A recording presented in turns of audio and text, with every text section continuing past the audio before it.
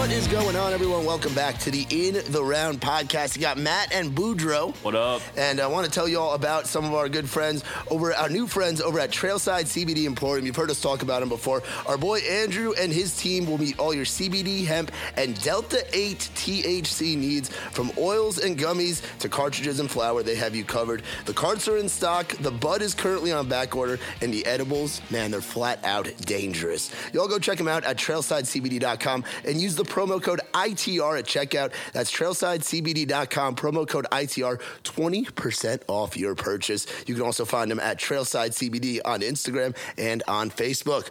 So, Boudreaux, we got our first live Texas guest today. Yeah. And this is awesome. This was a last-minute thing. We got our boy Chris Colston with us. Colsty, how you doing? What's going on, man? I'm glad to be here, dude. I'm great. Dude, this is our first time hanging with you in Nashville. We usually get to see you when we're on the road out in Texas. Yeah, I know. It's great. I've been coming up to Nashville a lot lately. I've been able to see, like, all my buddies, like Muscadine and all those guys from, because I don't get to see them until they come to Texas. Yeah. Right. So it's nice when I actually get to come up here and chill. And it's cool from being from Texas and having friends in a completely different state to make Nashville feel like home as well. And in a pretty completely different scene. Something I've noticed coming originally. I'm from New York, so I'm definitely not Southern, but I've noticed there's a difference between Texas and Nashville in terms of music, and you're that perfect crossover, which is what's so cool.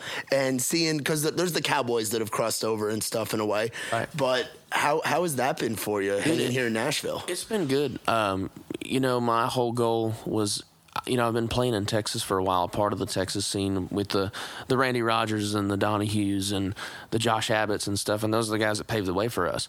And there's only been a few that have really said, "Hey, let's do something. Let's go to Nashville. Let's try to go and do this thing, outside of what we're doing here." And it's been really cool. Pat Green did it, and Granger Smith did it, and it worked well for those guys. So I'm excited to be a part of that group. To try to really do something, Your live show's a lot of fun. I enjoy. You're a guy when I see that you're on the bill with us. It's always a fun time. And your merch guy is one of my best buds now. And we've become close with your crew and everything. So kind of going back, how'd you get your start with doing this whole music thing? Because I know obviously country music in Texas is a big thing. How'd you get your start coming from? Is it Lindale, Texas? Lindale. Lindale. Yeah. So Lindale is a little small East Texas town in the northeast part of Texas, close to Louisiana, right in between. It's about an hour and a half in between Dallas and Shreveport, Louisiana, right off I-20. And, dude, it's kind of a long story, but I'm glad we got this time to tell this story. You tell any story you want. We're here for it. So, basically, when I turned 7, my stepdad was a big drummer. He drummed all the time. He drummed, just in the East Texas area, and had some opportunities to play with some rock and roll bands back in the day in the 70s, And so he has been a part of my life since I was 2 years old. And when I turned 7, just like a dad wants to play their kid to play baseball, or their dad wants to play a kid to play football or something, he wanted me to play drums. So I'm like, cool, let's give it a shot. So I started taking drum lessons when I was 7. And I played drums from I was 7 all the way through high school. I was on drumline, all that jazz. And then I was like, I think I was 16 or 17. And my real dad played guitar, and he was teaching me chords and stuff. I was like, I really like this. And then my mom, she was like, you know what? I'm going to sign you up for guitar lessons. Let's do guitar lessons, and are you okay with that? I'm like, yeah, I love it. I want to try something different, And so I started taking lessons in Mineola, Texas from a guy named John DeFore. And John DeFore taught Casey Musgraves and Miranda Lambert songwriting. Oh, wow. Yeah. And it's a little bitty old town just north of Lindale, Mineola, Texas. And they started coming to him when they were younger as well, and teaching songwriting. And so it was one of those things. Is like, well, hopefully this works out. This could be really, really cool. So I started taking lessons. So then John DeFore figured out, hey, why don't you try to sing one? I was like, well, I've never really sang before. My dad sings, And I sang. He's like, told my mom, he's like, do you know your kid can sing? And he was like, my mom was like, no, I didn't. So, well, you need to come into a lesson and listen. So she did. So then there's this thing in Texas that I like this story because not a lot of people if you're not from Texas, know what this is. So there's a scene in Texas, and it's called the Opry Circuit. And so what the Opry Circuit is, it's buildings, it's like venues that someone individually owns in different cities in Texas. And there's actually a couple outside of Texas. And what it is an Opry. They have a house band. It's usually some older people, some old geezers that have been playing guitar and drums their whole life and want to play music every Saturday night. And basically what it is, it's an opportunity for kids to get on stage for the first time and sing a song in front of an actual crowd to get comfortable with the stage. It's a really, really neat thing. So my mom signed me up for the Gladewater Opry, and it is in the middle of nowhere, Texas, in a little East Texas town. And so basically what you do is you go in on a Saturday, and they have a Saturday night show every single Saturday. But during the day before that show, they have auditions for anyone that wants to come and try to sing. Yeah. You pick a song off of a list that the band knows, and you go and you try out and you sing it. And it's literally a lady sitting there, and you play, and she tells you, yeah, come back on August 13th, and you're going to have your first show. And that's a huge deal. When you're 16 years old, you've never done that before. And so I got up there, and I want to say the first song was In Color by Jamie Johnson. Damn. And I was like, yeah, I'm going to do this, So I get my cowboy hat on and my starched shirt, and I go up, and I sing this song. The lady's like, he's great. You got to come back. So then you got your first show booked, right? Then the day comes, and you invite all your family, all your homies from school.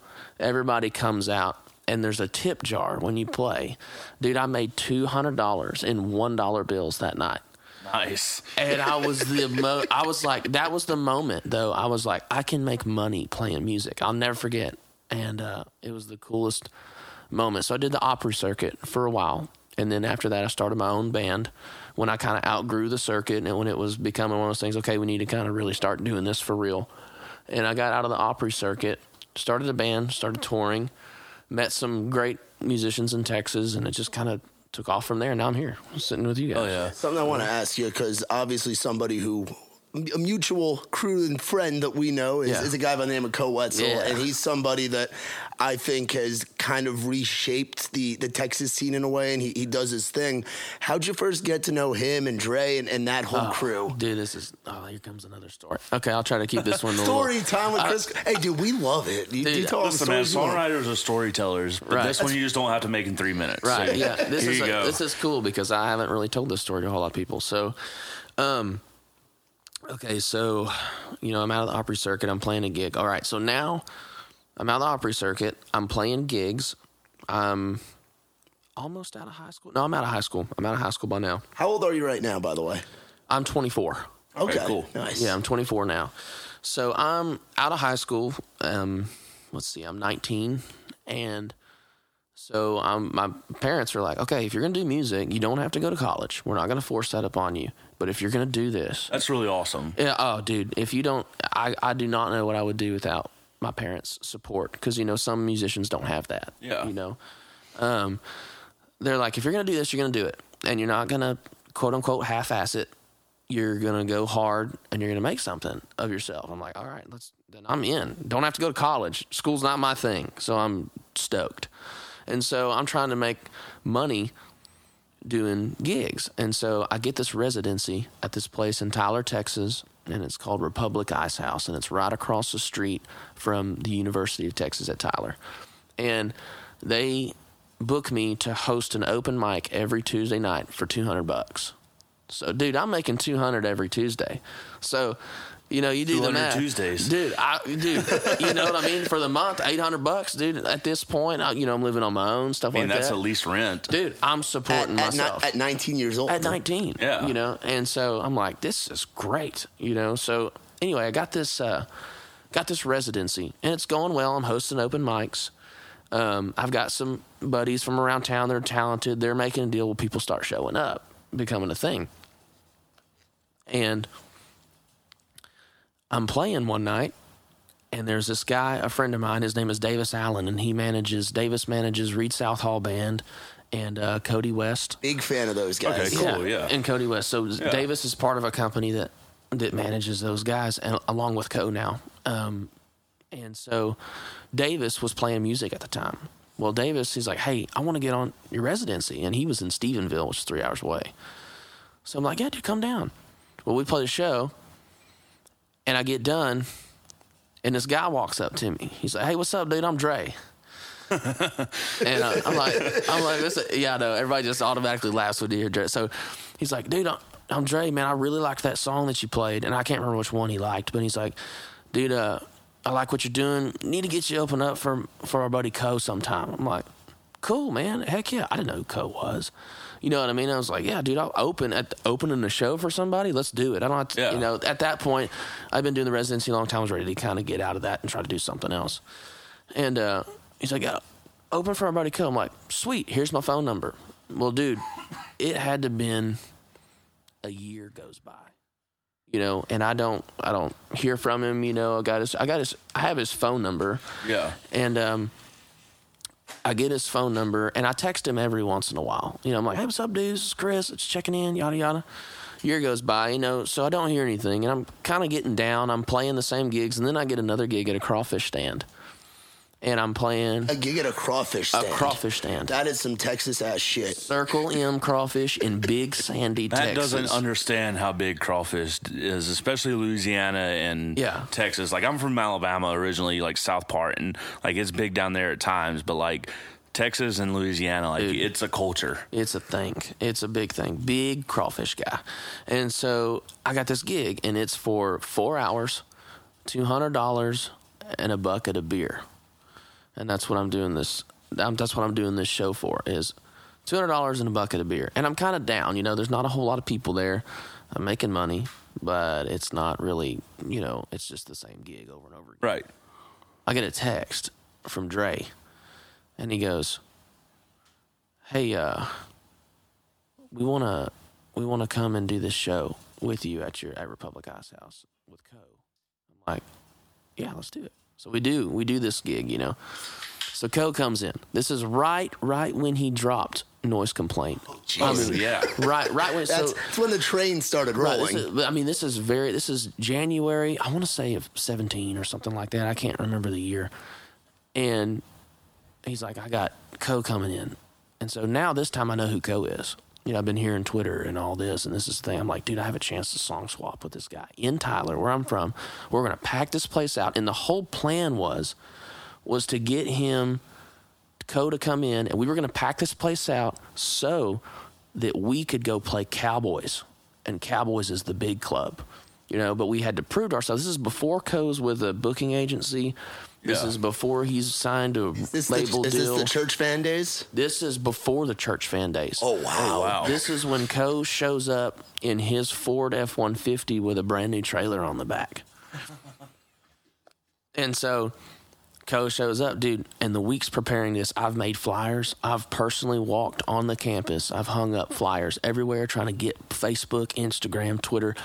Gotta come. Well, people know who Co is, so this thing is it's going to take off. And the deal was we were going to make $100 a piece plus 30% of bar sales.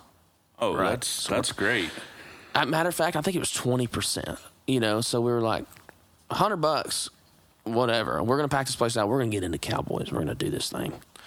So Co shows up. I get all the sound equipment out of my Toyota pickup. I run it all myself. Set it up, and we packed this damn thing out, dude. And, of course, everyone knows who Co's is, and, you know, I'm just the other guy song swapping kind of thing, except my family and friends that are there. So we do it. It gets rowdy. I mean, it's awesome. You know, if you've ever been to a Co show, if people don't know, you need to go see one because it'll blow your mind. Bring a helmet. Yeah, bring a helmet. Yeah. And maybe shin guards. And a lot of Tylenol. Yeah. And so, anyway, so we do this show, right? This is the first time in my life, I think, that I've ever smelt marijuana. You know, the whole place is just, you know, it's great. And they bring the party. I'm like, this is nuts. You know, this is awesome. So at the end of the night, me and Co made like $350 a piece, which was back then, I mean, to make $350 on an acoustic show that was 20 minutes from my house, we're rolling in it. Yeah. You know?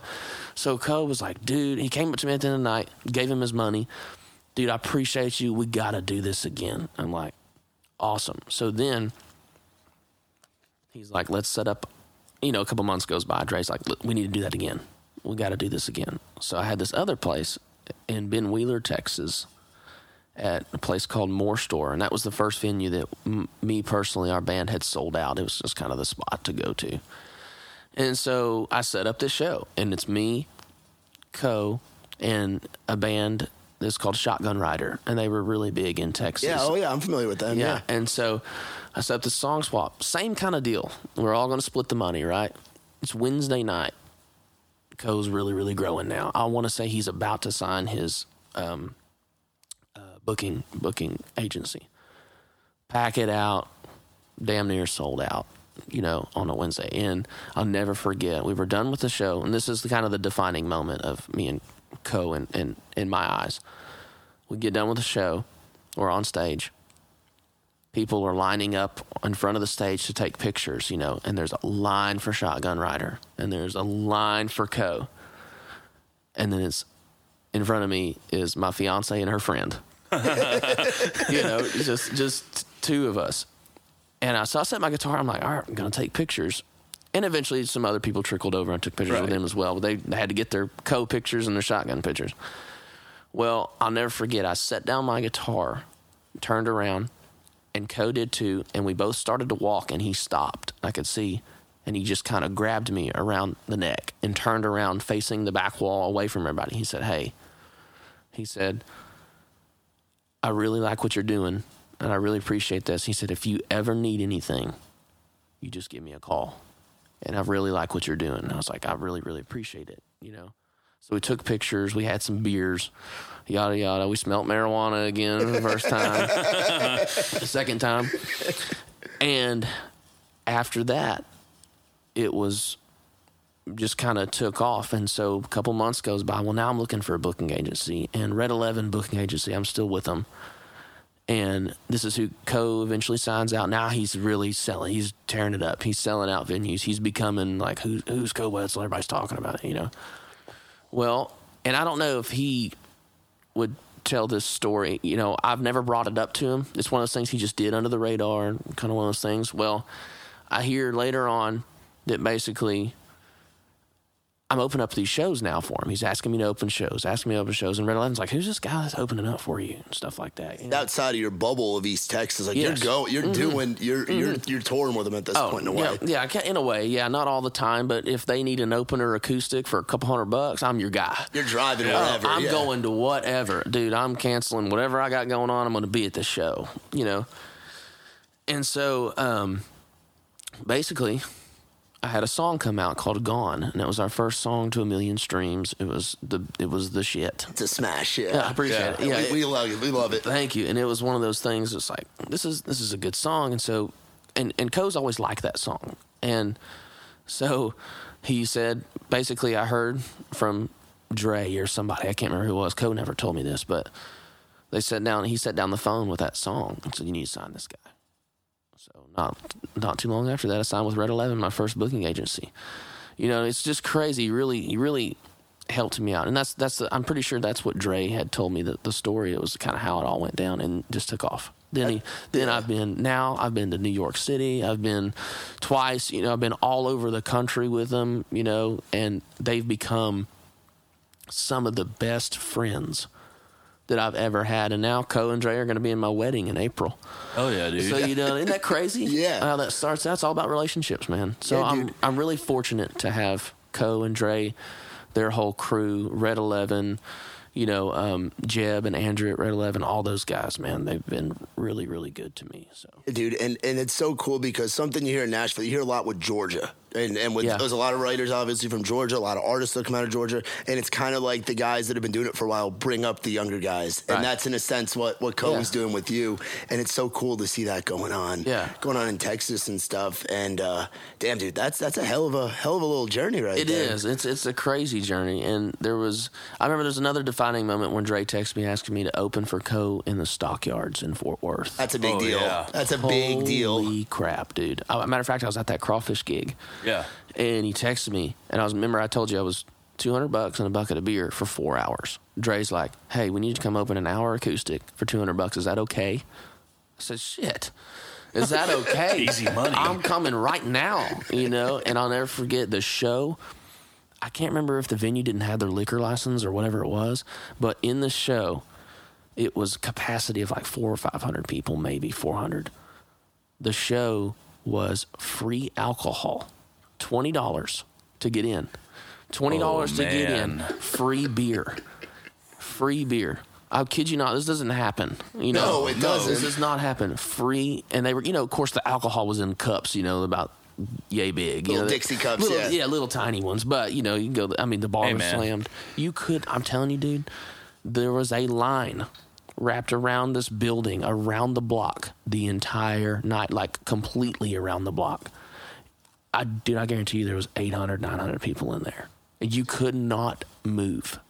And I'm opening up acoustic. I'm like, this is the greatest day ever. Yeah, now you were talking about New York City. Where'd you go up there? Because that's my neck of the woods. I had no idea you've been to New York and stuff. Yeah, twice. And the only reason I've gone was opening for Co Wetzel.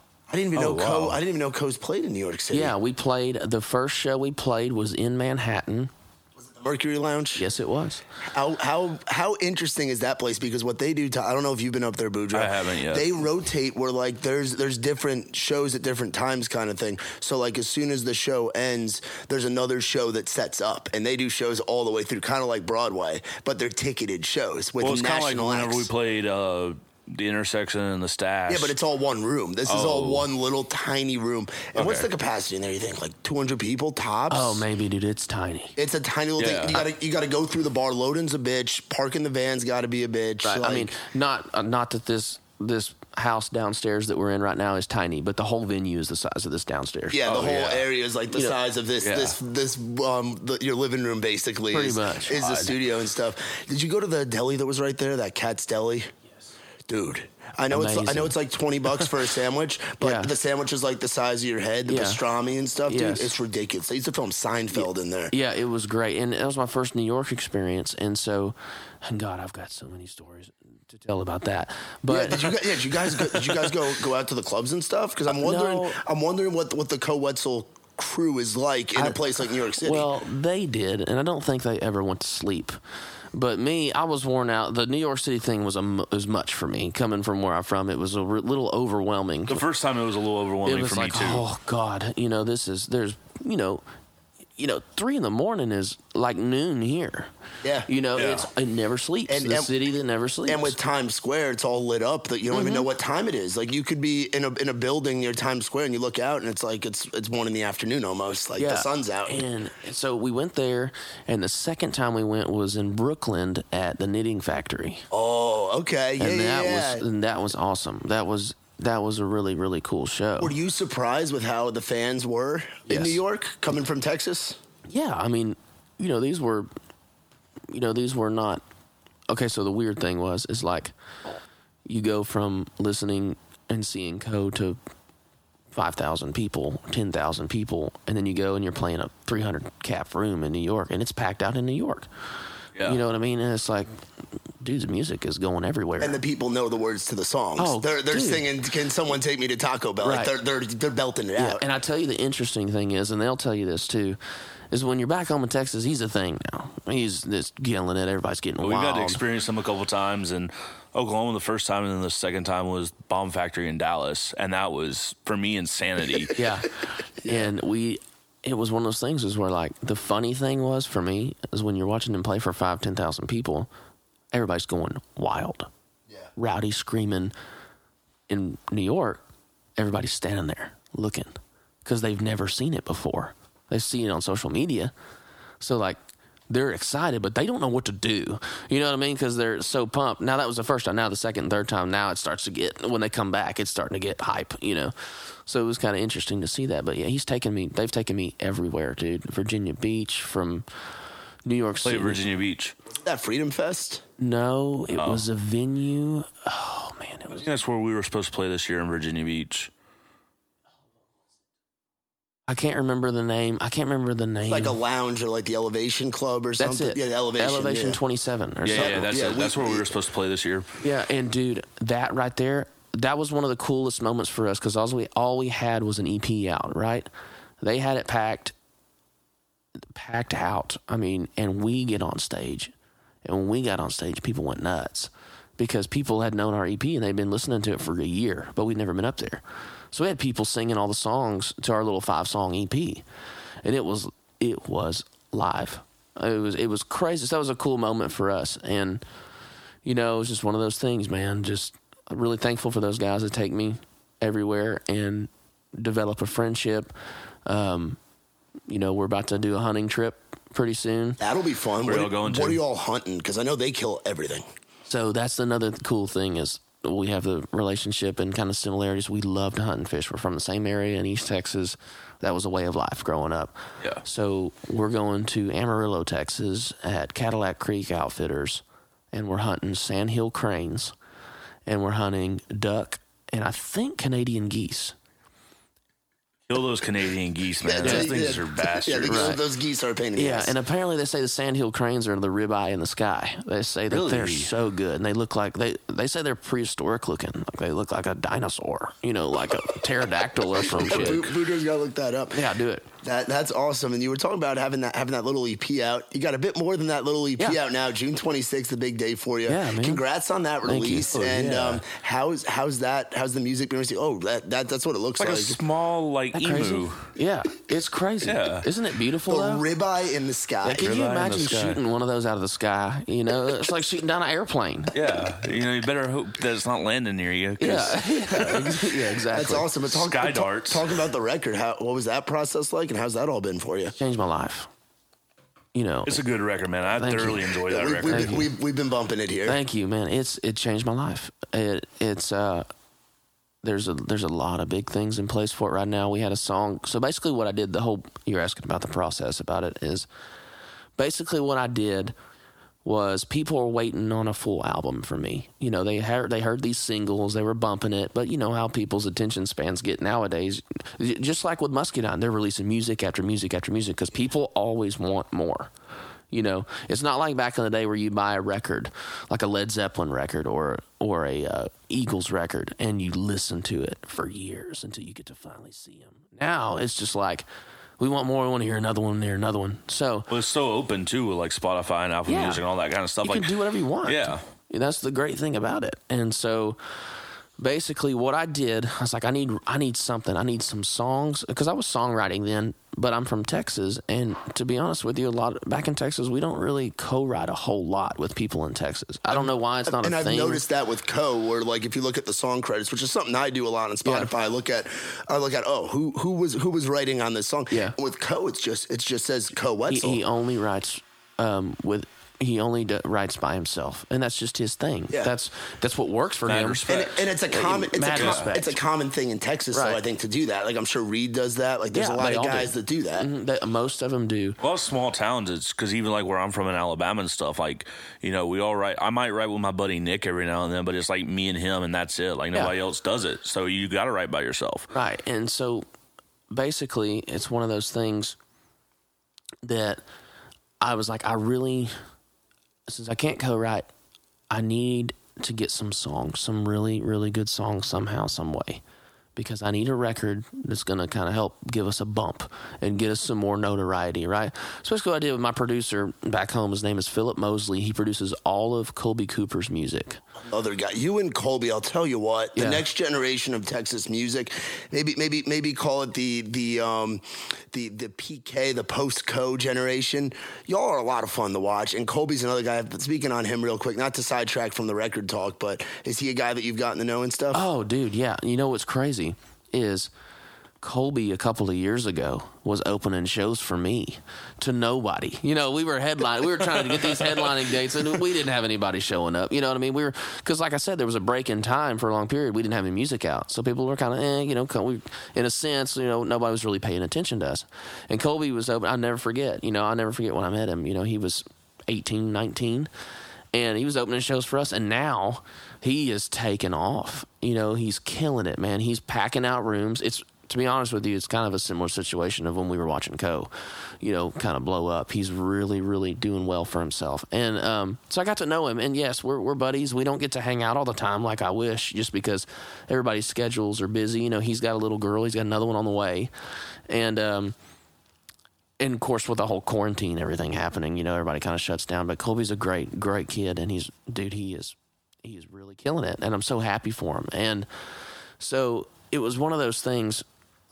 With Philip, producer I'm talking about, Philip had the connections in Nashville with publishing companies and producers and stuff. So he got me hooked up talking with Warner Chappell. And Warner Publishing Company is then Combustion is another Combustion is another publishing company. Well, it's like, hey, I got this artist, need to pitch some songs. Well, they pitched me these songs.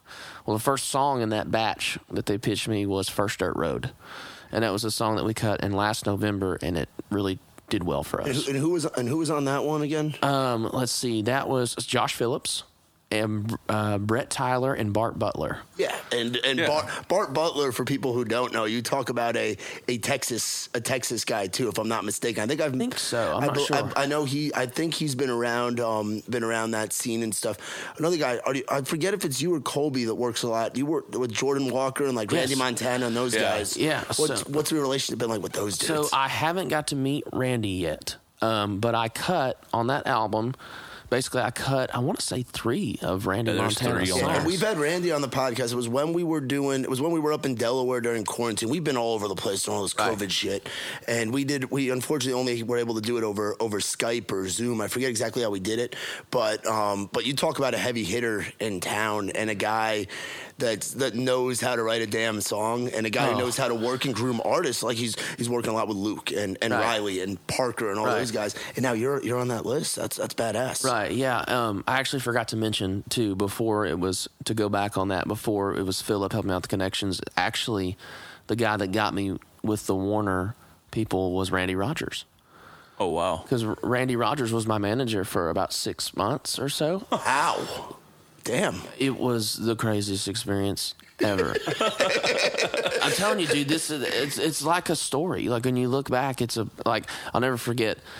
If you guys have seen the Eagles documentary on Netflix, I've not yet. You have to watch it. There's a moment in there where Joe Walsh says, "We never expected to be what we were going to be that quick." He said, "When you're living your life, you realize that in the moment, it seems like a bunch of random events just crashing together that are happening.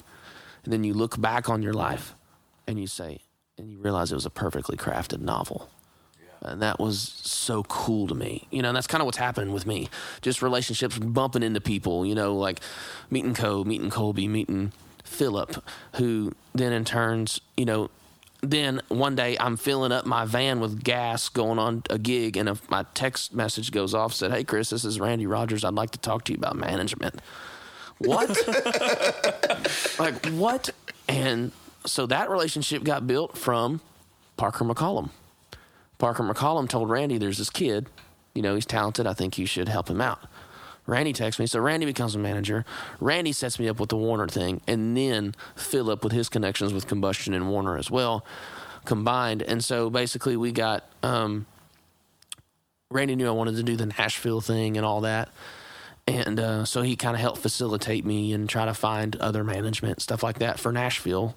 And so now I'm with a management agency in Nashville called the AMG. And they manage Chris Young and Brad Paisley. Yeah. So crazy, dude. It's just nuts. Excuse me. I think 5 years ago you're playing this Ice House place, so hosting open mics. It's actually really fun talking about all this again because I'm starting to remember stuff that I kind of forgot about, and so... Life moves so fast, you don't get to live in the moment. Yeah. And so anyway, I get all these songs for this record, and there's this song in there from... it was written by Jordan Walker and a couple other guys, and it's called 5 Beers. Yeah. Yeah, dude. And so the line, and actually, 5 Beers was the last song that I decided to put on the album. Really? Like, it was like I had already picked all the other ones. We needed one more. We need something up-tempo, something fun, something party, because I never had a party song, kind of. I listened to it a couple times, like, I think we got to cut this. And Philip's like, I think you need to cut that song. So we cut it. And then that's a song right now that's going to be our quickest song to 1 million streams. I think it hit 600,000 today. It's been out for 2 months. So it's cool, you know, and those are honestly, compared to other artists, those are small numbers. But for us, that's our stepping stone. It's really, really helping us, you know. Yeah, 607,000. 607,000. Almost 608. Yeah, and I think it gets streamed like 14,000 times a day or something like that, which is dumb. Yeah. You know what I mean? For me, I've never really dreamed of ever having anything like that before. Yeah. So it's really helping us out. And that record, anyway, I recorded it at Sound Emporium in Nashville. Great studio. And that was my first time. This is my first experience. I want to say this is my first experience flying to Nashville or like coming. Was going to Sound Emporium. Yeah, I know. Wow. Hard life, right? Yeah. And so anyway, we get there. And Philip's like, we're going to have all these Nashville session players play on this, and they're going to go through it 2 times. It's going to blow your mind. I'm like, okay, I trust you. You're the producer, right? So we got Saul Philcox to play guitar, and for those that don't know who Saul is, he's did all of the guitar work for all of Luke Combs' records. He's done a million other records. I think he's done Dustin Lynch and he's a first call guy here in town. Sam Hunt. He's done all the parts, and then Jacob Lowry played bass on it, and then the drummer for Aaron Watson, Nate Kuhn, played drums. Who else was it? There's a couple other guys. I want to say it was Billy Ray Cyrus's keys player. I want to say his name is Will, and he did keys. And then Spence Peppard is from Nacogdoches, Texas, East Texas guy. He did all the acoustic stuff on that. Anyway, it was nuts, and they knocked out a whole record in a day.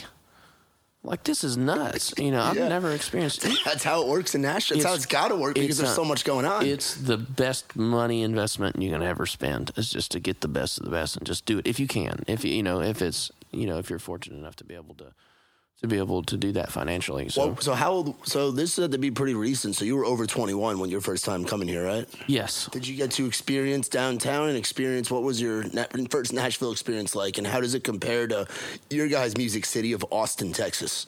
Yeah, it's in my personal view of it. Actually, now I'm thinking back. I remember my stories are jumping everywhere. My first experience of Nashville was coming with my now fiance. We came up on a trip. Her parents had bought us a trip to go to Memphis and Nashville for Christmas. Instead of buying us things, they wanted us to do experiences, which I think is a fantastic. That's awesome too. It's the way to be. Yeah. So we came to Nashville not knowing anybody. We don't know where to go. All we know is Broadway. You know, Broadway. That's where the music is, right? Right. So we go and we sat and had drinks. I think at the same bar pretty much every night and listened to these guys play. And that was my first time. I'm like, this is cool. Like, I got to come back. And then since then, I pretty much fly up here, once a month at least, and I love it. So Nashville's great comparison to Austin. Austin's a place I haven't been yet. I've been wanting to go, and I know we were going to have a show out there with you and stuff. Yeah, it's cool. Austin's a really neat, interesting.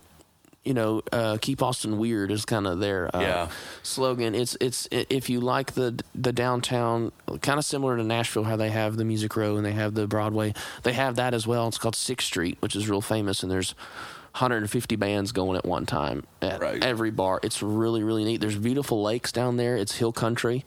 A lot of music. Yeah, a lot of music going on down there. I want to say Parker McCollum still lives down there, and a lot of Texas guys are based out of there. We're pretty much spread out everywhere, but it's really cool. I think, for me, it's really similar to Nashville. I think they both have really good characteristics and qualities. So.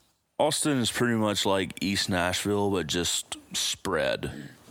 Okay, that makes sense. That makes sense with the whole keep Austin weird, like keep it creative. Creative, that's the word. They don't want it to be artistic. Commercial.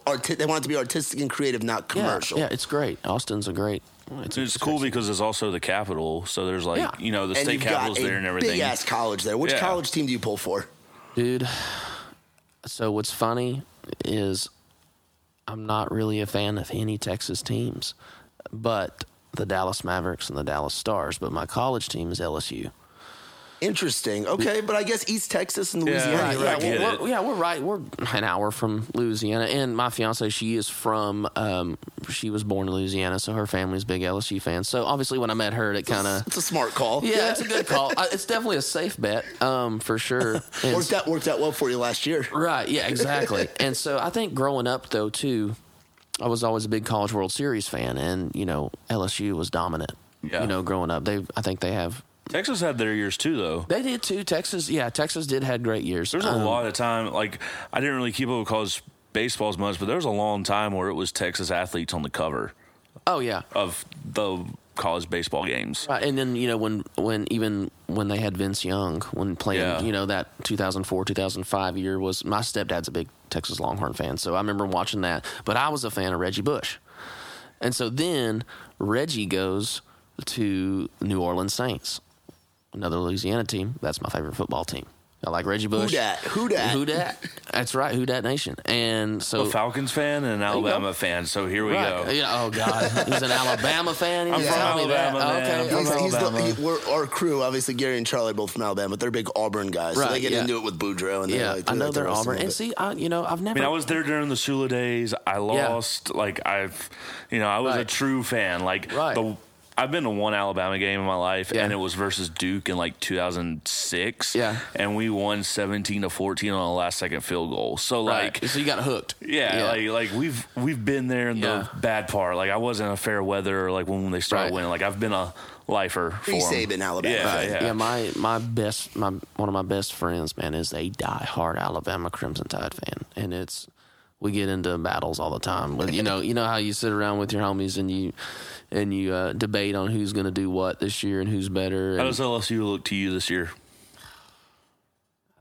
Everybody's declaring for the draft. How do you repeat last year? You can't. Yeah, you can't. You can't. You're not going to find another Joe Burrow for a while. Maybe. Hopefully not. To be honest with you, I don't know how anybody's going to be. Because, are they going to get to play? Yeah. We saw, I think, how Alabama's going to be with at least their quarterback situation. Yeah. Because he got to play last year and did pretty dang good. Right. No, Alabama's always going to be a powerhouse no matter what. I don't know. I'm not sure.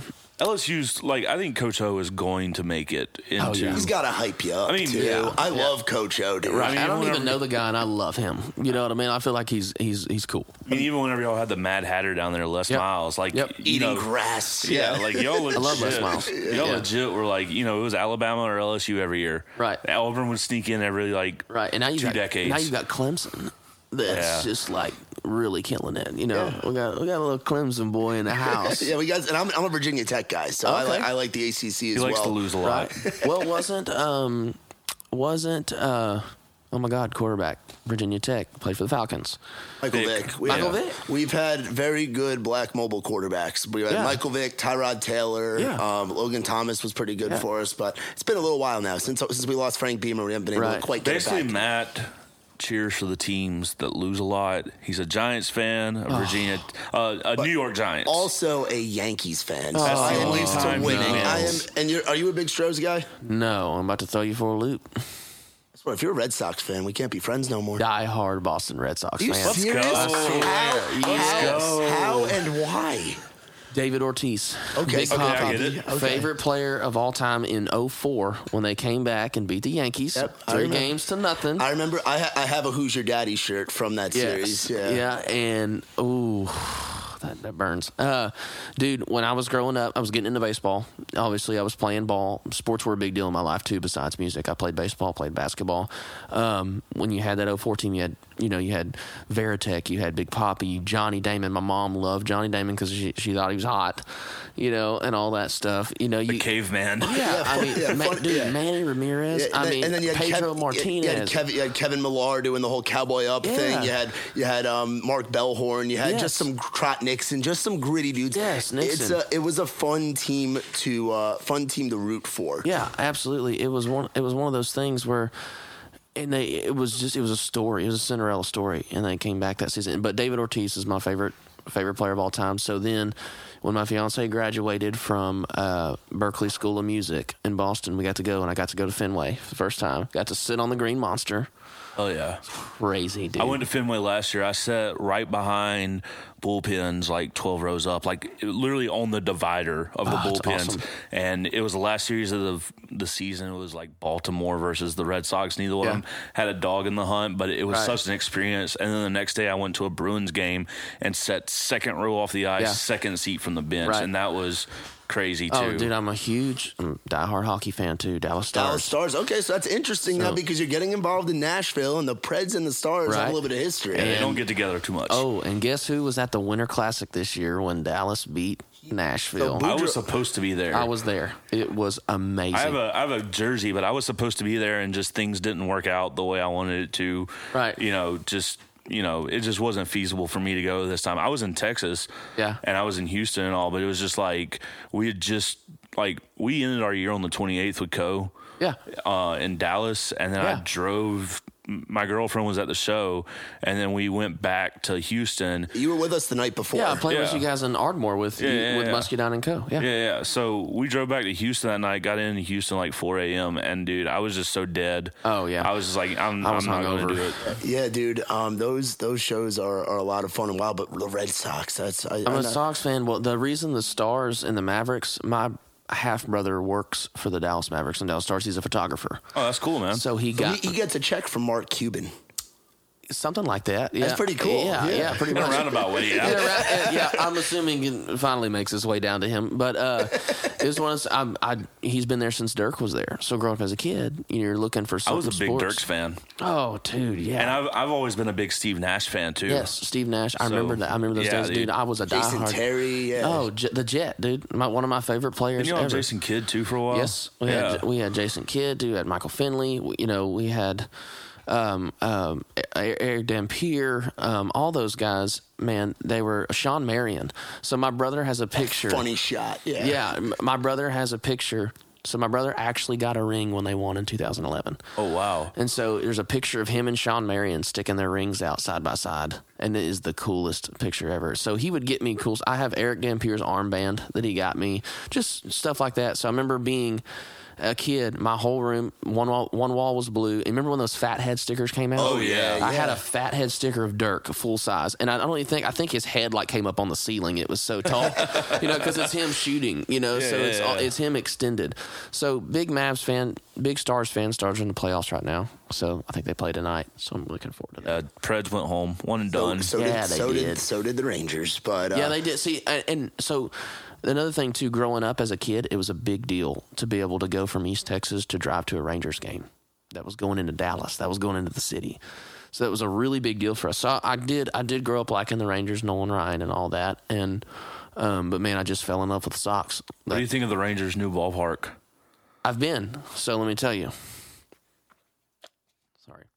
You're fine. Let me try to put this in a way. It is nothing like the original stadium. It is a big, and it's nice. Don't get me wrong. It's very nice, and it's going to help, I think, with players because it's so damn hot in Texas. You can't even go to a game in Texas during the summer because it's 100-something degrees with no wind moving, and no one wants to play in that unless you grew up in it. I've heard people explain the ballpark at Arlington is basically like you're sitting in an oven and you're baking hot dogs in the stands. But the thing is with the new one, my fiance's little brother graduated high school this year, and he got to graduate on home plate in the new stadium. And so that was pretty cool. Everything's bigger in Texas. Is that the graduation where the dude slid in the home plate? There's one of those. They had a bunch of Texas high schools that got to do it. But when we went, you're sitting there, and don't get me wrong, it's nice. You're sitting there, and it's like sitting in this house. You got air conditioner finally at a ball game. It's just a big industrial building. It's very clean. There's nothing about it like walking up to Wrigley Field or Fenway or even the ballpark in Arlington. You walk up, and you're staring at it like, it gives me chills thinking about it. This is a ballpark. You're about to go experience a baseball game. That's how I feel. That's how I get into it with a lot of other Yankee fans, but I grew up in the original Yankee Stadium. And for me, I remember being in the upper deck and watching Marlon Rivera in the ninth and the stadium freaking shaking. Yeah. And walking up and being like, that's amazing. Seeing they had like a big smokestack there, but they made it look like a Babe Ruth Louisville Slugger. Yeah. Like all this history, Monument Park, all this stuff. New stadium, it's still got some of that, but it ain't the same. And I feel that. That's why I feel it with Arlington. It's not the same. And I'm going to go watch games there. I'm going to love it. I'm going to love to watch the Texas Rangers play games. But did you see all the Twitter roasting of the new ballpark they did? No, I didn't, but I'm sure. Dude, there was one, they photoshopped it and made it look like a big grill opening. I did see that. And then one that I saw is like they put Joel Osteen up there, and they're like Joel Osteen eyeing his new church building in 20 years. No. Rangers got a guy. You got Joey Gallo right now, right? He's pretty good. Pretty good power hitter. He'd be nice in a Yankees uniform. I'll tell you what. He is, and I was a Mitch Moreland fan, and then Mitch went to Boston, so I was like, perfect. Yeah. And, actually, a lot of the Texas guys, Casey Donahue and Randy Rogers and all those guys, they're friends with Brock Holt. Brock Holt played with Boston. Now he's with Milwaukee, I think, with the Brewers organization. Anyway, big sports guy, I don't even remember what we were talking about before sports. I think we got off on that. But I can't remember. It was great, though. I loved that. So speaking of things that we love, there's some things that make going to Texas awesome. For me as a merch guy, I sell a shit ton of merch. Your Texas music fans love supporting artists by buying merchandise, and you've got a lot of cool T-shirts and hats. And I rock the Indian head one, the Chris Colston, the Texas. I'm not gonna lie, so you gave some hats to the guys, and we have this thing as like if a hat sits in the van for a few weeks, it's free game, and I'm like I probably got 100 hats upstairs, so like I always like grab one. Well, there was your like black one that has your name on it. It's kind of like the trucker hat, and it's sat there for like a week. And I was like, yes, if it's here next week, I'm grabbing it. And then Chuck's like, I like this hat. Yeah. Now Chuck wears it all the time. I see his pictures on Instagram all the time, man. But aside from me being able to sell a shit ton of merch in the great state of Texas, y'all have a couple of things that other places don't have. Great food. One of them is Buc-ee's. And to me, I didn't know what Buc-ee's was. I had heard about it, and my first week out with them, they were like, just wait till we go to Texas or we stop at a certain place in Alabama, and there's Buc-ee's. And it was, now Boudreaux is probably like the biggest Buc-ee's fan that I know. I'll go in there and spend seriously 2 hours. Oh, yeah. He buys everything. He's got Buc-ee's hats. He's got Buc-ee's shirts. He's got Buc-ee's cups. He brings back beaver nuggets. Yeah, I was going to say, have you had the Buc-ee's nuggets? Those are the greatest. Have you had I don't know how new they are. They're new to us, but the Beaver Twist? I actually haven't. So the Beaver Twist are literally bugles covered in white chocolate. Oh, in a can. In a can, because everything in Buc-ee's comes in a can. Oh, it's great. And, literally last time, so I was in Houston like mid-August, and when I flew back, I literally brought 2 pounds of brisket with me from Buc-ee's. He used it as like deli meat here. Yeah, literally like the guy at TSA was like, you mind opening your backpack? And I was like, yep. And like I opened it up in the whole airport for a second, just smelled like Buc-ee's brisket. It was great. My backpack still smells like brisket. That's awesome. Yeah. So are you a Whataburger or In-N-Out guy? Whataburger. Okay. 100%. Okay. Hands down. Okay. Every Texas person that I've talked to about this has said Whataburger. Yeah, it's the greatest. I cannot believe Nashville doesn't have one because... we had one, and it shut down in like the 90s. And now they're talking about bringing one. We actually just had one open near Ardmore, Alabama, which is like the state line. Right. So there's one now about an hour and a half away from us. Me and Boudreaux are probably going to take a trip just to go to Whataburger. So we'll drive an hour and a half for it.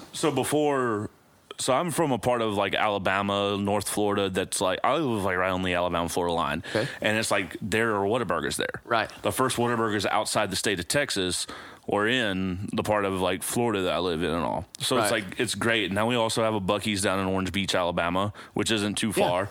So I went through that one the other day. So we're like Texas too, like whatever. But instead of like that's the thing with Muscadine, the red clay country. That's where they like kind of got that from and stuff. But like I grew up on Whataburger. So when I was in college here in town, I would literally on a Saturday or something leave early in the morning, drive to Birmingham, which is about 3 hours, get Whataburger right around lunchtime, go chill in Birmingham for a few hours, and then get it for dinner and head back to town. That is dedication right there.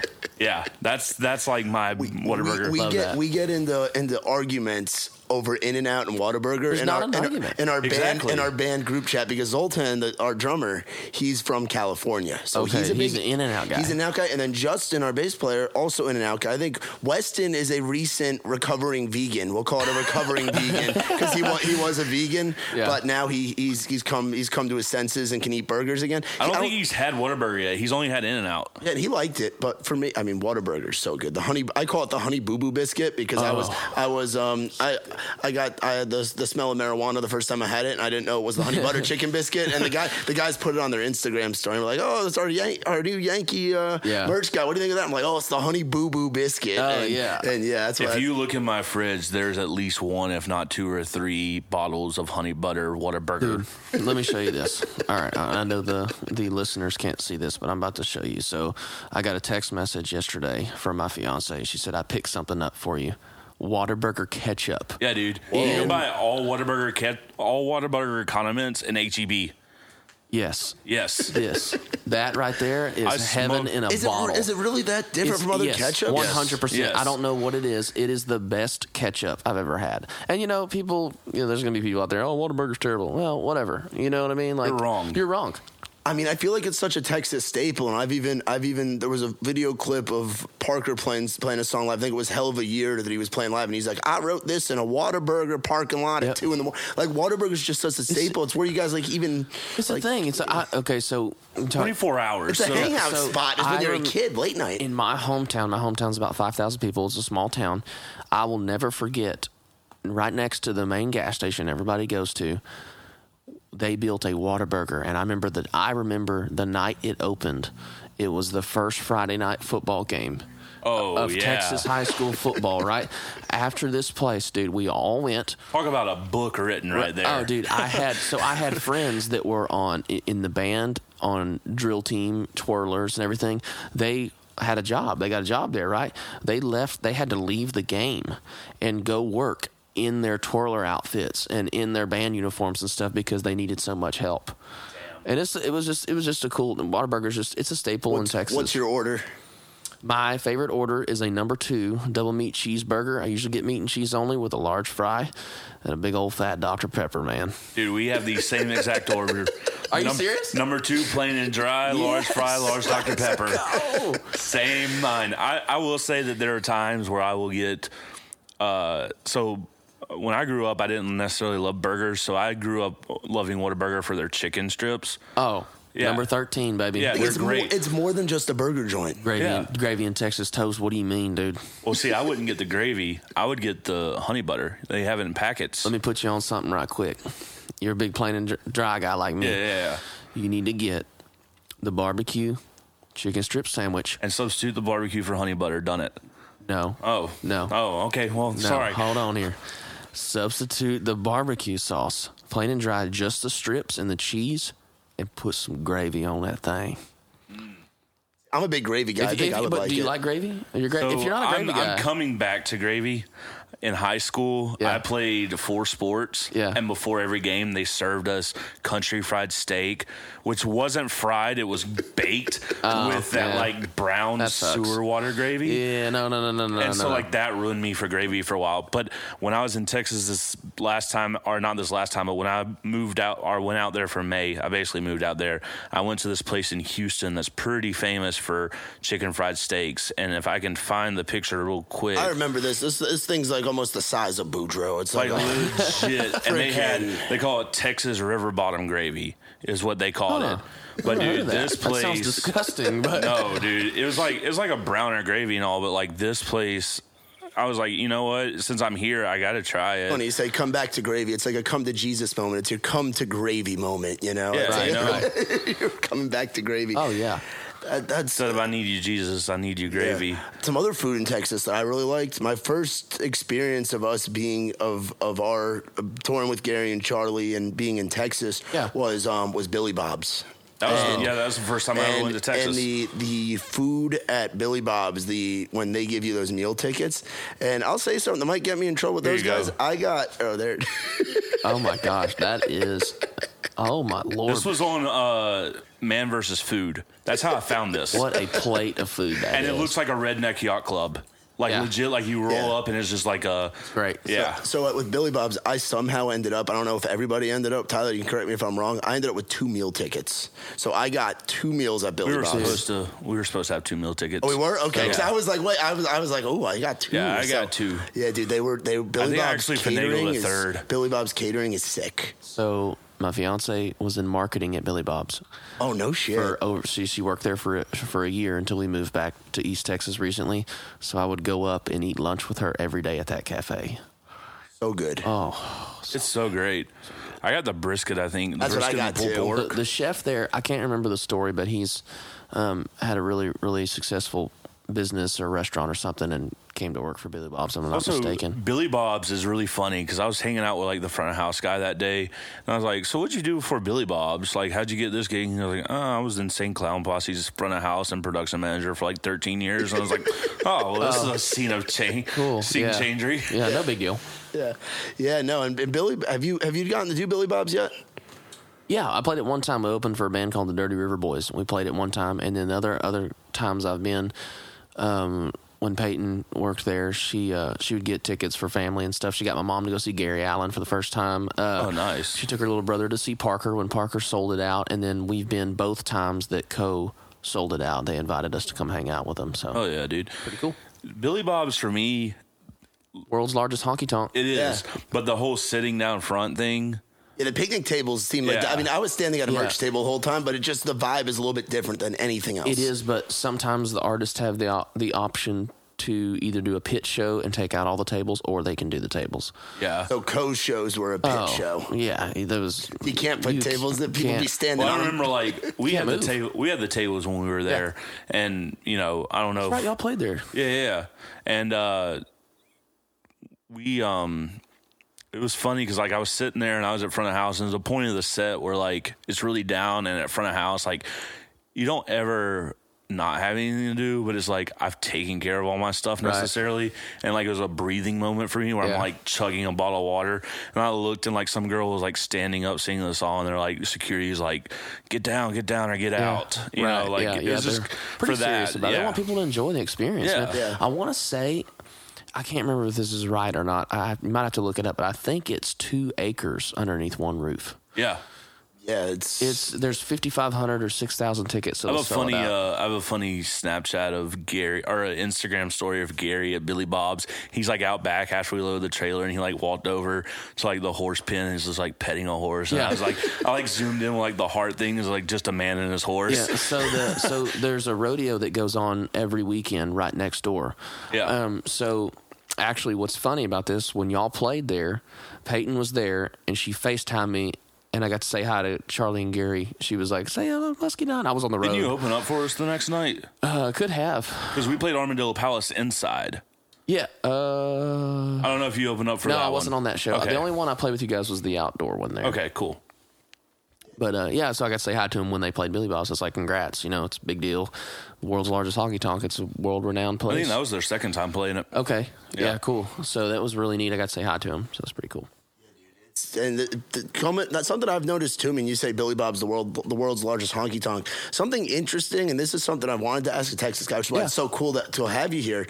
The size of the venues in the Midwest compared to the rest of the country isn't like, it feels like there's almost like a cap to it. Like in, say, Manhattan, Kansas, everybody plays the Hat. Yeah. 100%. But like even like Co, where he can do a place like the Bomb Factory where there's 5,000 people, he'll still be playing the Hat. Right. Yeah. Which is what's interesting because like every other market, the venues are bigger, but with Texas, it's either like the club scene or the stadiums. Or they're huge outdoor venues. There's no real in between. Yeah, and there's not. I mean, there's small venues, there's mid-sized venues, and then there's just big ass outdoor venues. The one I was looking forward to playing with Co, we were supposed to play it, and it's got rescheduled now a couple times. Is down in Jolotes. Yeah, Flora's Country Store. Yeah, what's that place like? Amazing. You guys will love it. It is. Yeah. Jolotes is a little town outside of San Antonio, as you know, and it's hill country. Excuse me. It's hill country. It's an outdoor. Dude, it's where, George Strait, Gary Allen plays there all the time. It's where really the Texas guys, to sell out floors outdoor is a really, really big deal. Sold out. Oh yeah, well, With yeah, Co, dude, you guys are gonna love it. It's man, it's like an outdoor Texas version of Bomb Factory. You know what I mean? It's just this big stage with a Texas flag on the back end of it. Wildest thing you've seen while on the road with Co Wetzel with the show. We're not talking about afterwards. Okay, I don't know if we can discuss those. What happens? You could legally say on mic. What happens on the road stays on the road. But like the crowd wise, what's the wildest thing you've seen out of a Co Wetzel crowd? 2 moments. One. So Co started creating his own music festival. It's called Co Wetzel's Incredible Music Festival. I've heard of this. It is the wildest shit you've ever imagined in your life. So the first, it's in Stephenville, correct? No, he does them all over. The very first one was in my hometown of Lindale, Texas, and my cousin helped coordinate and help kind of get everything situated along with Co's manager Jeb. So Lindale's 5,000 people. They caused so much ruckus with the city but it was a great thing. Turned out, I love where I'm from. I love the town. They raised way too much hell about it, in my opinion. They put on Co Wetzel's Incredible Music Festival. This stage, dude, was unbelievable. And it was on this little park area that we have downtown Lindale that used to be woods. Like I used to see like deer and hogs come out of these woods, right? Well, they mowed it all down, got this stage. He has got lasers and smoke, and it was like you're in a spaceship. It was nuts. And 7,000 people. More people than there in the city of Lindale were on this one patch of land. People were complaining on the news. We can't even get into our own homes, and we're being driven out of where we're living, and this is going to cause so much ruckus in our city, and yada, yada. So Co takes that video clip of that guy on the news interview and plays it before he goes on stage. Wait, is this the place that he, like, said the F-bomb or something? Oh, well, yeah, you know Co. He's going to do his thing. He's going to say, and then people complain about it. So now they have a city ordinance against profanity. Yeah. And they'll never have that festival there again. But it was the greatest thing ever because when we went on stage, that's our hometown. So there was, there was probably 3,000 to 4,000 people out there, and we went on at 5:00. It's a big show for you, especially back. It was a big show for us. Yeah, it was our biggest night. I think we did merch too, so that was a really cool deal at the time. And so it was just energy, man. It was just all these people packed on this one, and I'll find a picture of it and I'll show you guys. It was just the wildest. So it was Co, it was Parker, and the guys that we both looked up to. It was a band back in Texas for a long time called JB and the Moonshine Band, and they were a big deal if you're from East Texas. They were the guys. Like back in that's what me and Co listened to in high school and all that. And then it was us. It was all East Texas artists pretty much because Parker's from around Houston, so we kind of considered that East Texas as well. That was wild. And then the second time, believe it or not, was at the second Co Wetzel's Incredible Music Festival.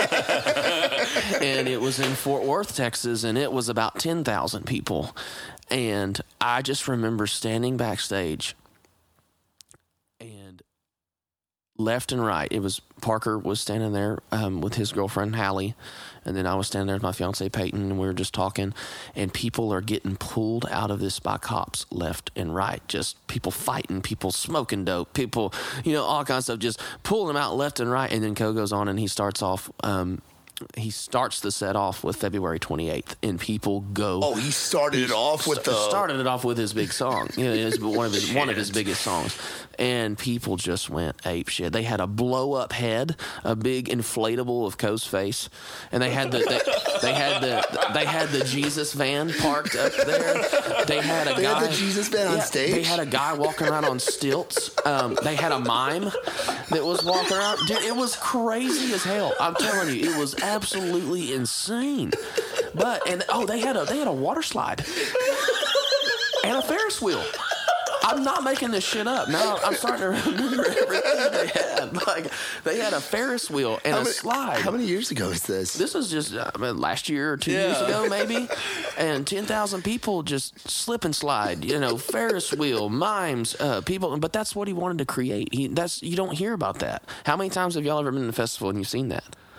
I've never been to, outside of working, I've never really been to a festival. It sounds like a carnival mixed with a festival. That's exactly right. It's as much a community event as it is a music thing. It's exactly. He wants to give his people an experience of more than just you guys on stage doing it. because I still have people to this day when we travel and play Texas. They come up to us and goes, man, we saw you at Coe's Music Festival. Man, we saw you at Coe's Music Festival. That was the greatest time ever. Hey, yeah, where'd you see us at? Coe's Music Festival.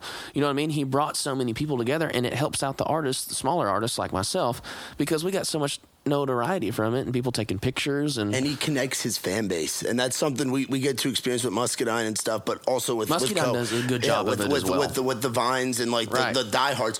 Coe's got diehards, and especially in Texas. And there's people that probably came in from all over the country at this point, if it's as recent as a year or two ago, for that festival. And Colby does the same thing. Colby's got diehard fans.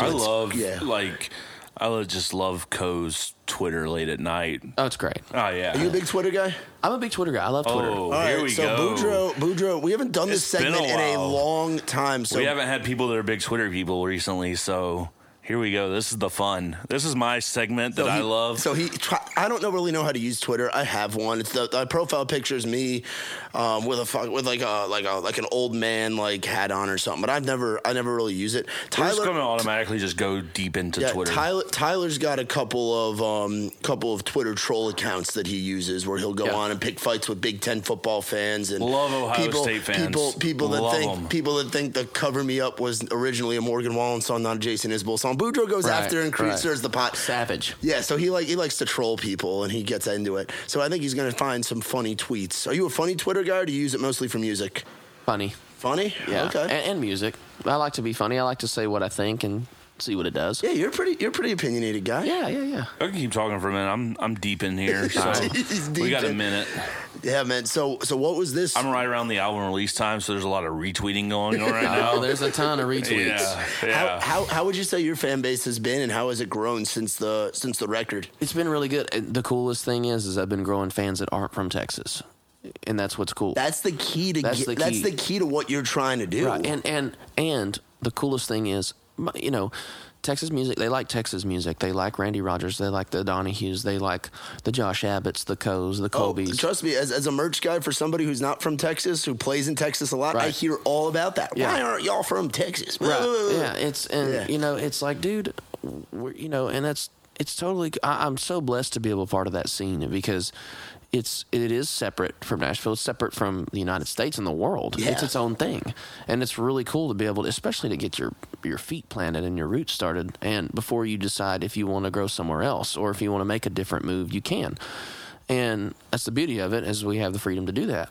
And it's just one of those things that it's really cool to be able, with this new record, it's getting fans that aren't diehard Texas fans, because let me tell you something, whether they're going to say it or not, Texas people like what they like, and they try not to. They usually don't stray from that. But I can guarantee you, the same people that listen to Coe Wetzel also bump Luke Combs. Yeah, they also bump Morgan Wallen. There ain't nobody in Texas that don't sing along to Whiskey Glasses. You know what I mean? Yeah. So I got Texas fans to kind of accept 5 Beers because it's a commercial sounding song. Yeah.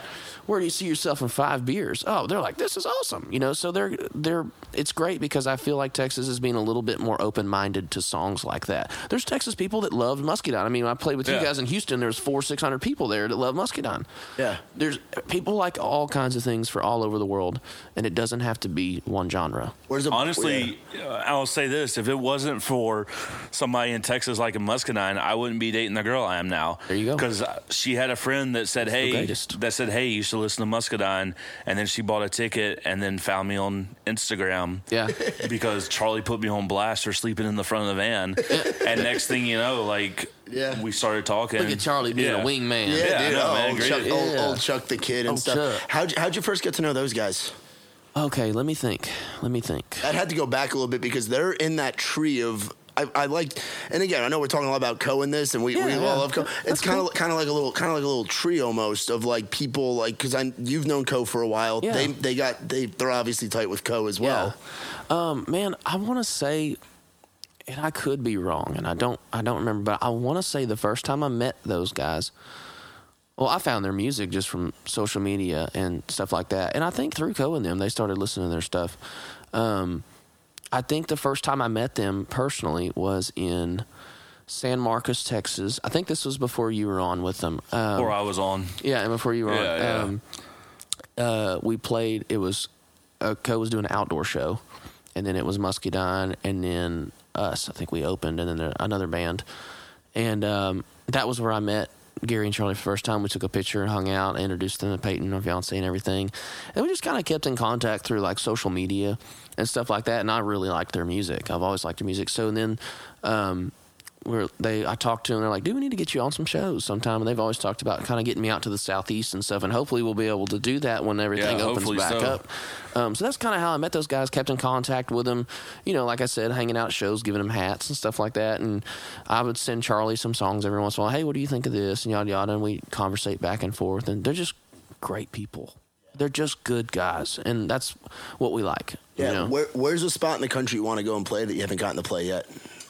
Because I know if you've been to New York with Co, you've been all over the place. I want to play Red Rocks in Colorado. Yeah. Red Rock Amphitheater. Man, I was supposed to go to Red Rocks for the first time this year. Yeah. So my biggest artist that I just fanboy over a lot is Jason Isbell. Oh, yeah. Like, that's kind of me. He's fantastic, man. Kind of me is like the pinnacle of artist right now. But I was supposed to go out and see him at Red Rocks with my girl, and like that was August 1st. Oh, so, dude, I heard it's amazing. I heard it's incredible. Yeah, so dude, that's a goal. Yeah, man, and I mean Red Rocks. That's a big time venue, and that's that's one that I've seen even on the New York side of things and stuff. But like I think the Southeast would really bump your shit. Oh yeah. Oh, dude. I think you go into Birmingham, Alabama. You go into Georgia. You go into Georgia Theater. So that's another thing. Buckhead. We got to open for Co at Starkville, Mississippi.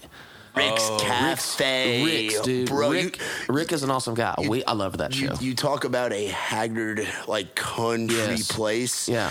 That place is a good time. Oh, dude. I love Mississippi. Oh, you know about that. I love me some Mississippi. We've had good times out there. That was one of my favorite shows playing that show. Everybody was just live, and it was small, and it was it was intimate, in a sense, and it was rocking your face for an hour. Where was the first place you played outside of Texas? Or outside of Texas and Oklahoma? And I guess Arkansas, because the Red Dirt scene is Texas. Yeah, First time I played outside of first time I really went on an actual run, like a legit 3 or 4 day run. Like you and the boys are gone. Yeah, like see you later. Was on that run to New York with Co, and then we went to Ohio, and we played 2 shows in Ohio, and then we played I want to say we did Cincinnati and Cleveland, and then we did New York City and Washington D.C. and I was on top of the world.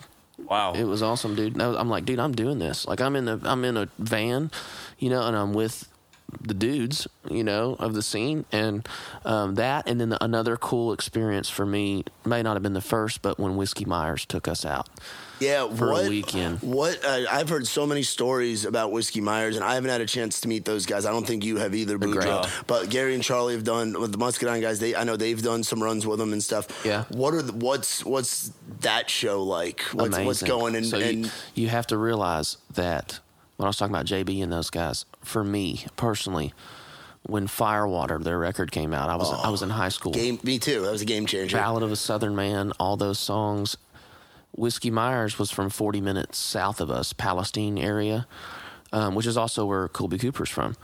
And so Whiskey Myers was really, honestly, for me, the first band that I listened to that was like, these dudes are from a small town like me, and they're doing what they want, and they're making it.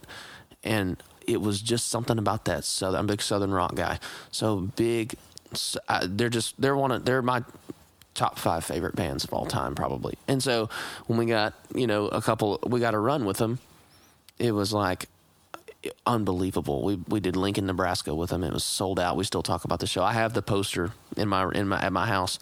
It was Whiskey Myers with Chris Colston. That was a big deal, for me to get to open with these guys that you listened to growing up, and the ones that really gave you the drive to play music. So they're awesome guys. Yeah, man.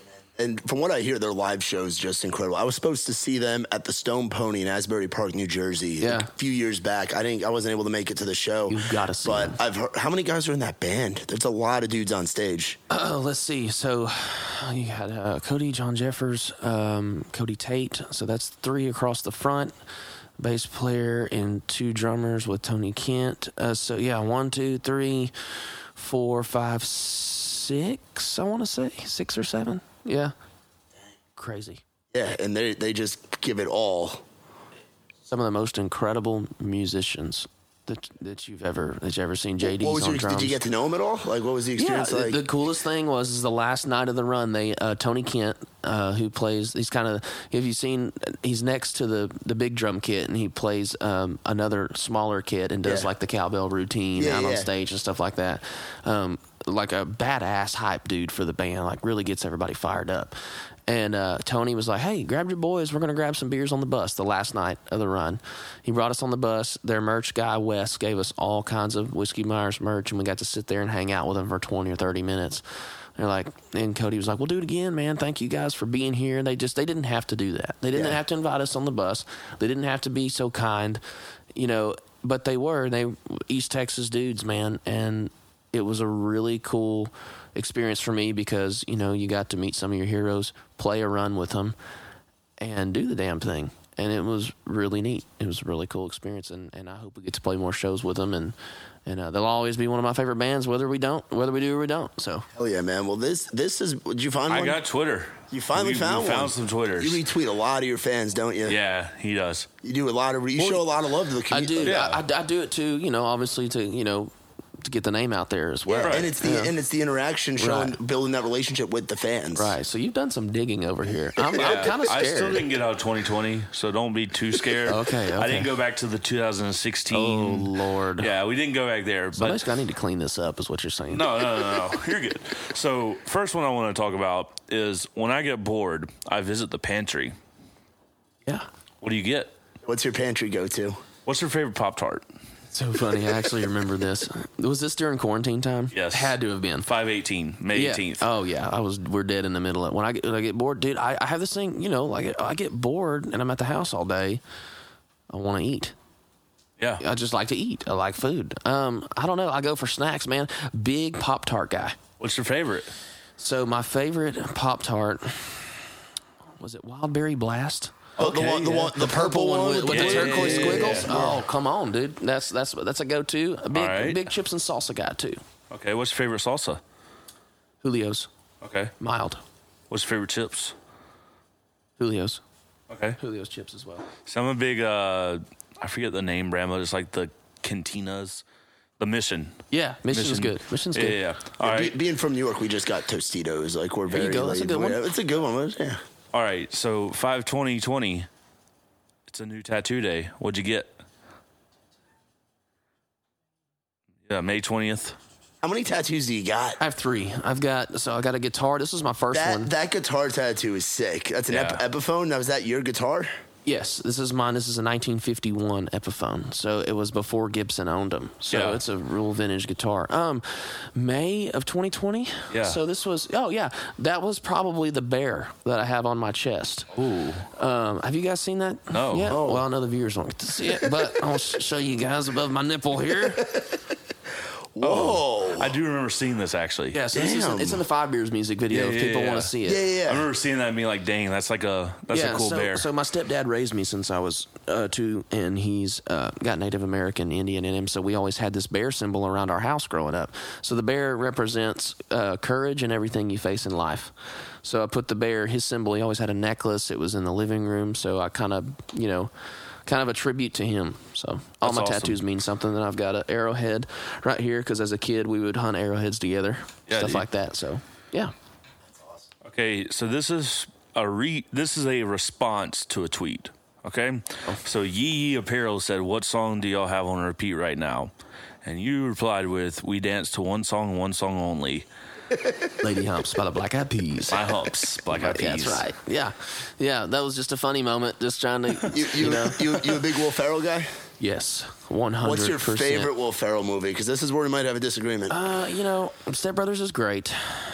Big Talladega Nights fan. I like Talladega Nights. I think that's probably one of my favorites. But honestly, you've kind of put me on the spot. I'm sure I could think of some more. Been in so many. He's been in so many. He's just funny. He's just so funny to me. Old School, he's pretty good Old into. School's a good one. And his cameo in Wedding Crashers, where he's like, Crashers. the meatloaf, we need it now. Yep. Also, his role in, God, they just made the remake of it, or the second of it, Zoolander. Oh, him as Mugato, and he's like a fashion designer that's running Malaysian slave shops, and he's crazy. He's got this little dog. He's got this little dog, and he's like got kind this of like crazy the evil one. The other guys. Yeah, the other guys was great. Gator don't play no shit. Gator don't play no shit. Best be using Jimmy's. He said, I ran a dating service. He was a pimp. I was a pimp. All right, last one. May or may not be making an appearance in a full-blown hazmat suit on Casey Donahue's live feed drinking Corona. Tune in. Yeah. Did that happen? That actually happened. Where'd you get the hazmat suit? Isn't that so? It wasn't a real hazmat suit. I went to like Home Depot and bought one of those painter suits, that had had the hood on it. You know, so that was when Corona, the virus, whatever, and it was a pinnacle of everybody running out of toilet paper. I remember all that crap. We actually don't. We actually went to Delaware and oh really? We made it out okay. But Matt's stepdad is like he works with China.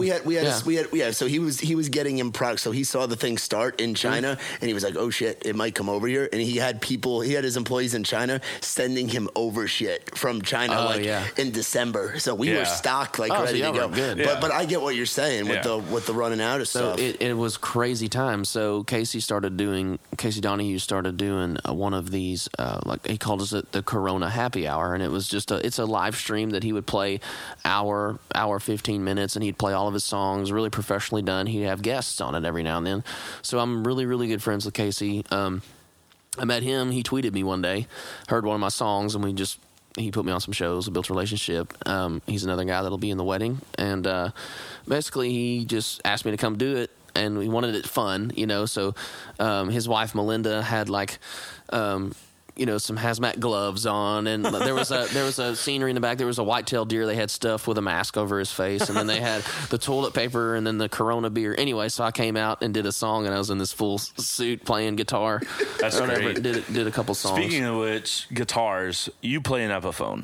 I've always noticed that a lot of the guys, they're like. A lot of the Texas guys that I've seen are playing like Gibsons and stuff like that. What drove you to Epiphone? I'm just different. I like to be different. I don't know.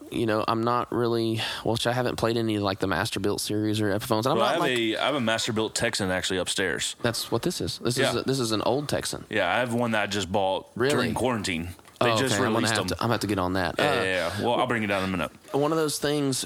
It's just one of those things, I want to be different, and this guitar was the guitar that my stepdad took me to a little shop in East Texas, and it was pretty much my first guitar, and it sounds so good plugged in. I get so many compliments. I put some what do you call it, pickup in it and everything, and it just cuts through the mix so well. So fun fact, the reason I bought the Texan, I've played some vintage Texans, like the early ones, and they're great sounding guitars. All of them are, but like some of the famous people that played them, like the Beatles, played Texans. Yes. Because they were known so well for like their balance and stuff. And they're rare. Yeah. They're very rare. And the one that I found here in Nashville that I've played is at it was at Guitar Center for a while, but they were asking like $4,500 for it.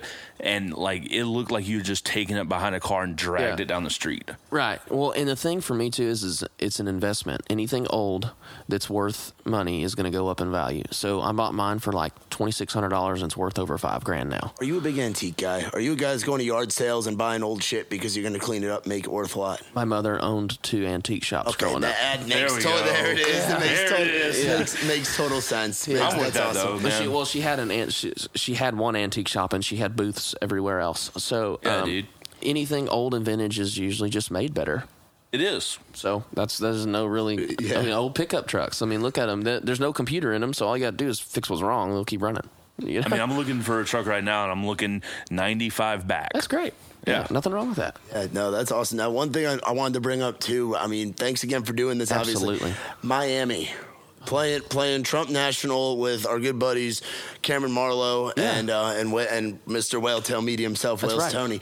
What was that like? How'd you end up down there? And so, long story short, my banker back in East Texas, his name is Justin Armstrong. He owns a bank. I'm going to do a plug here if that's okay with you guys. Yeah, that's fine, bud. It's called UBank, and it's a bank established in East Texas area, Lufkin and Tyler, but they have branches and they're growing. They're going down south as well towards the Beaumont area. He's growing like crazy, and he's my banker. He gave me the loan to record the Bombs Away album that we've been talking about. Hell yeah! So basically, he created this thing, and he wants the banking world to go with musicians and connect with younger people. Because what do young people do? When you think of a bank, what do you think? You think suit and tie, going in asking for a loan, and you're terrified. Yeah. Because these people are just so, they're suit and tied up and they're very business. And Justin and them, they're very, very business-like people. But you can walk in and find Justin wearing Crocs, and you look around and everybody's our age. He's trying to make the banking world cool for young people, but he also wants to connect it to music. And so basically what it is he put together this trip from Miami, him and the other owner of the bank, Shanna, and they wanted to put together a trip, get to know my management company, AMG, like Cameron Marlowe and Peyton Smith. And he wanted to put together a trip where he could get to know my manager, Rob. They could talk some business, but we'd also have a good time, and we could have an experience like no other banking experience has ever been. So he took us deep sea fishing, and Wales came down and shot pictures and everything, and we got to play at Trump's golf course at Doral. What was that like? Because I've dabbled on some Trump courses in like New Jersey and New York, but I hear Doral is a whole nother unreal ball game. It was absolutely a good golfer. I'd like to think I'm a good golfer. I'm not. I'll shoot high 80s, 90s. You know what I mean? I'm not a professional golfer. White tees or black tees? I play white tees. What about whites and blues? Whites and blues? Blues. Okay, blues. It's not black, it's blues. Well, right. there were black tees for. There's some court. They're different. Okay, yeah. Blue tips are professionals. Well, I also just picked up golf though during quarantine, so I just started. So I love it, but I'm all in. I'm all in on golf. So I actually just started working at a golf course like this past week, and me and Matt actually this week played my first round ever. Lost a lot of balls. Was not good. I lose balls. What course is it? Cheekwood down in Franklin. Nice. Yeah, there's a lot of courses here, and dude, it's super affordable here. Like you can like go and play 18 holes for like $25 here. Like it's nothing with a cart. So if like what we'll have to do, we'll definitely have to get out on the links next time you're back here in town, because absolutely Charlie Muncaster, he has been bitten and is he got bit first. And then he's now biting back at golf because he got bit by a ball first. He took a golf ball. He took a golf ball to the face. What are the chances? First hole gets drilled. He was on a cart too. He was moving. Yeah, the cart was moving, and it found the little thing between the screen and the little gap, and the ball went through a drive. Like somebody hit off the tee and shanked it that much. I commented on his Instagram. I said, "I'm very proud of you for keeping your eye on the ball, though." Yeah, I saw that. I think I like that comment. Hell yeah, man. Well, bro, do you want to play a song for us? Dude, I'll play you. Yeah, I'm going to play you guys a song, and I got to get to the airport and get back to Texas pretty soon. So. Damn, that's right. Yeah. Wow, we went on. No, it's great, dude. I've enjoyed it, and I'm so glad I got to do this with you guys. And I haven't seen you guys since I've been on the road, so you guys got something really cool going on here, man. We appreciate that, bro. Where can people go to find you real quick? Man, you can go to Spotify, Chris Colston. You can find me on Facebook, Chris Colston everything. Twitter, hit me up, send me a message, or share a song, listen to the music on Spotify, do whatever you want, man. Hope you like it, and if you don't, well, then you don't. If you do, you do. So, hell yeah, absolutely. Now, while Chris grabs that guitar, want to let you guys know again, want to tell you about our friends over at Trailside CBD Emporium. Our boy Andrew and his team, they will meet all your CBD, hemp, and Delta-8 THC needs, from oils and gummies to carts and flour. They have you covered. The carts are in stock. The bud is currently on back order, and the edibles are just, well, they're flat out dangerous. You all go check them out at trailsidecbd.com. Use our promo code ITR for 20% off your purchase. Also, check out our visual graphic creative sponsor, somebody that Chris knows very well, our friends over at Whale Tail Media. It is whale-tail.com. They do a lot here in the music world in Nashville, but they also do weddings. They do a lot of corporate things. Make sure you jump on, check out our friends at Whale Tail Media. Now, without further ado, it's some music from our boy, Chris Colston. Y'all been listening to In the Round.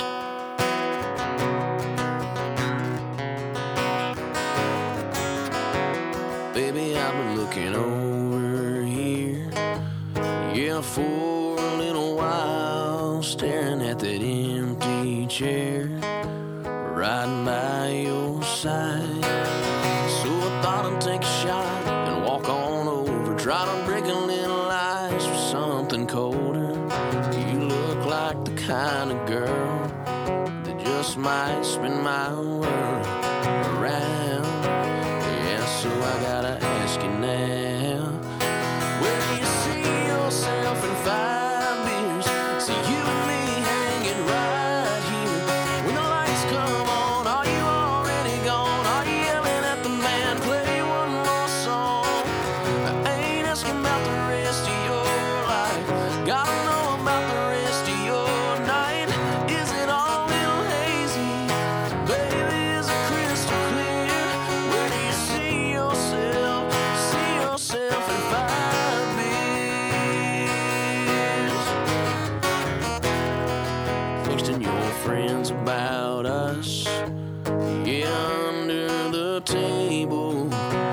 catching you a little buzz, all in peeling them labels. We sneak a kiss, steal my hat. When you want short of six-pack, when you see yourself in 5 beers, so you and me hanging right here.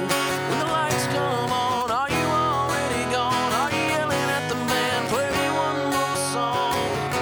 I ain't asking about the rest of your life, gotta know about the rest of your night. Is it all a little hazy?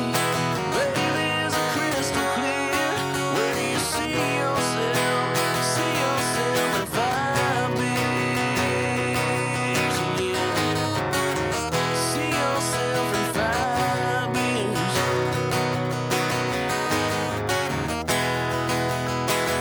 Oh, girl, I just gotta know where this night is gonna go. So where do you see yourself in 5 years? So you and me hanging right here. When the lights come on, are you already gone? Are you yelling at the band, play one more song, girl? Ain't asking about the rest of your life, gotta know about the rest of your night. Is it all a little hazy? Baby, is it crystal clear? I know where I see myself. Where do you see yourself? See yourself in 5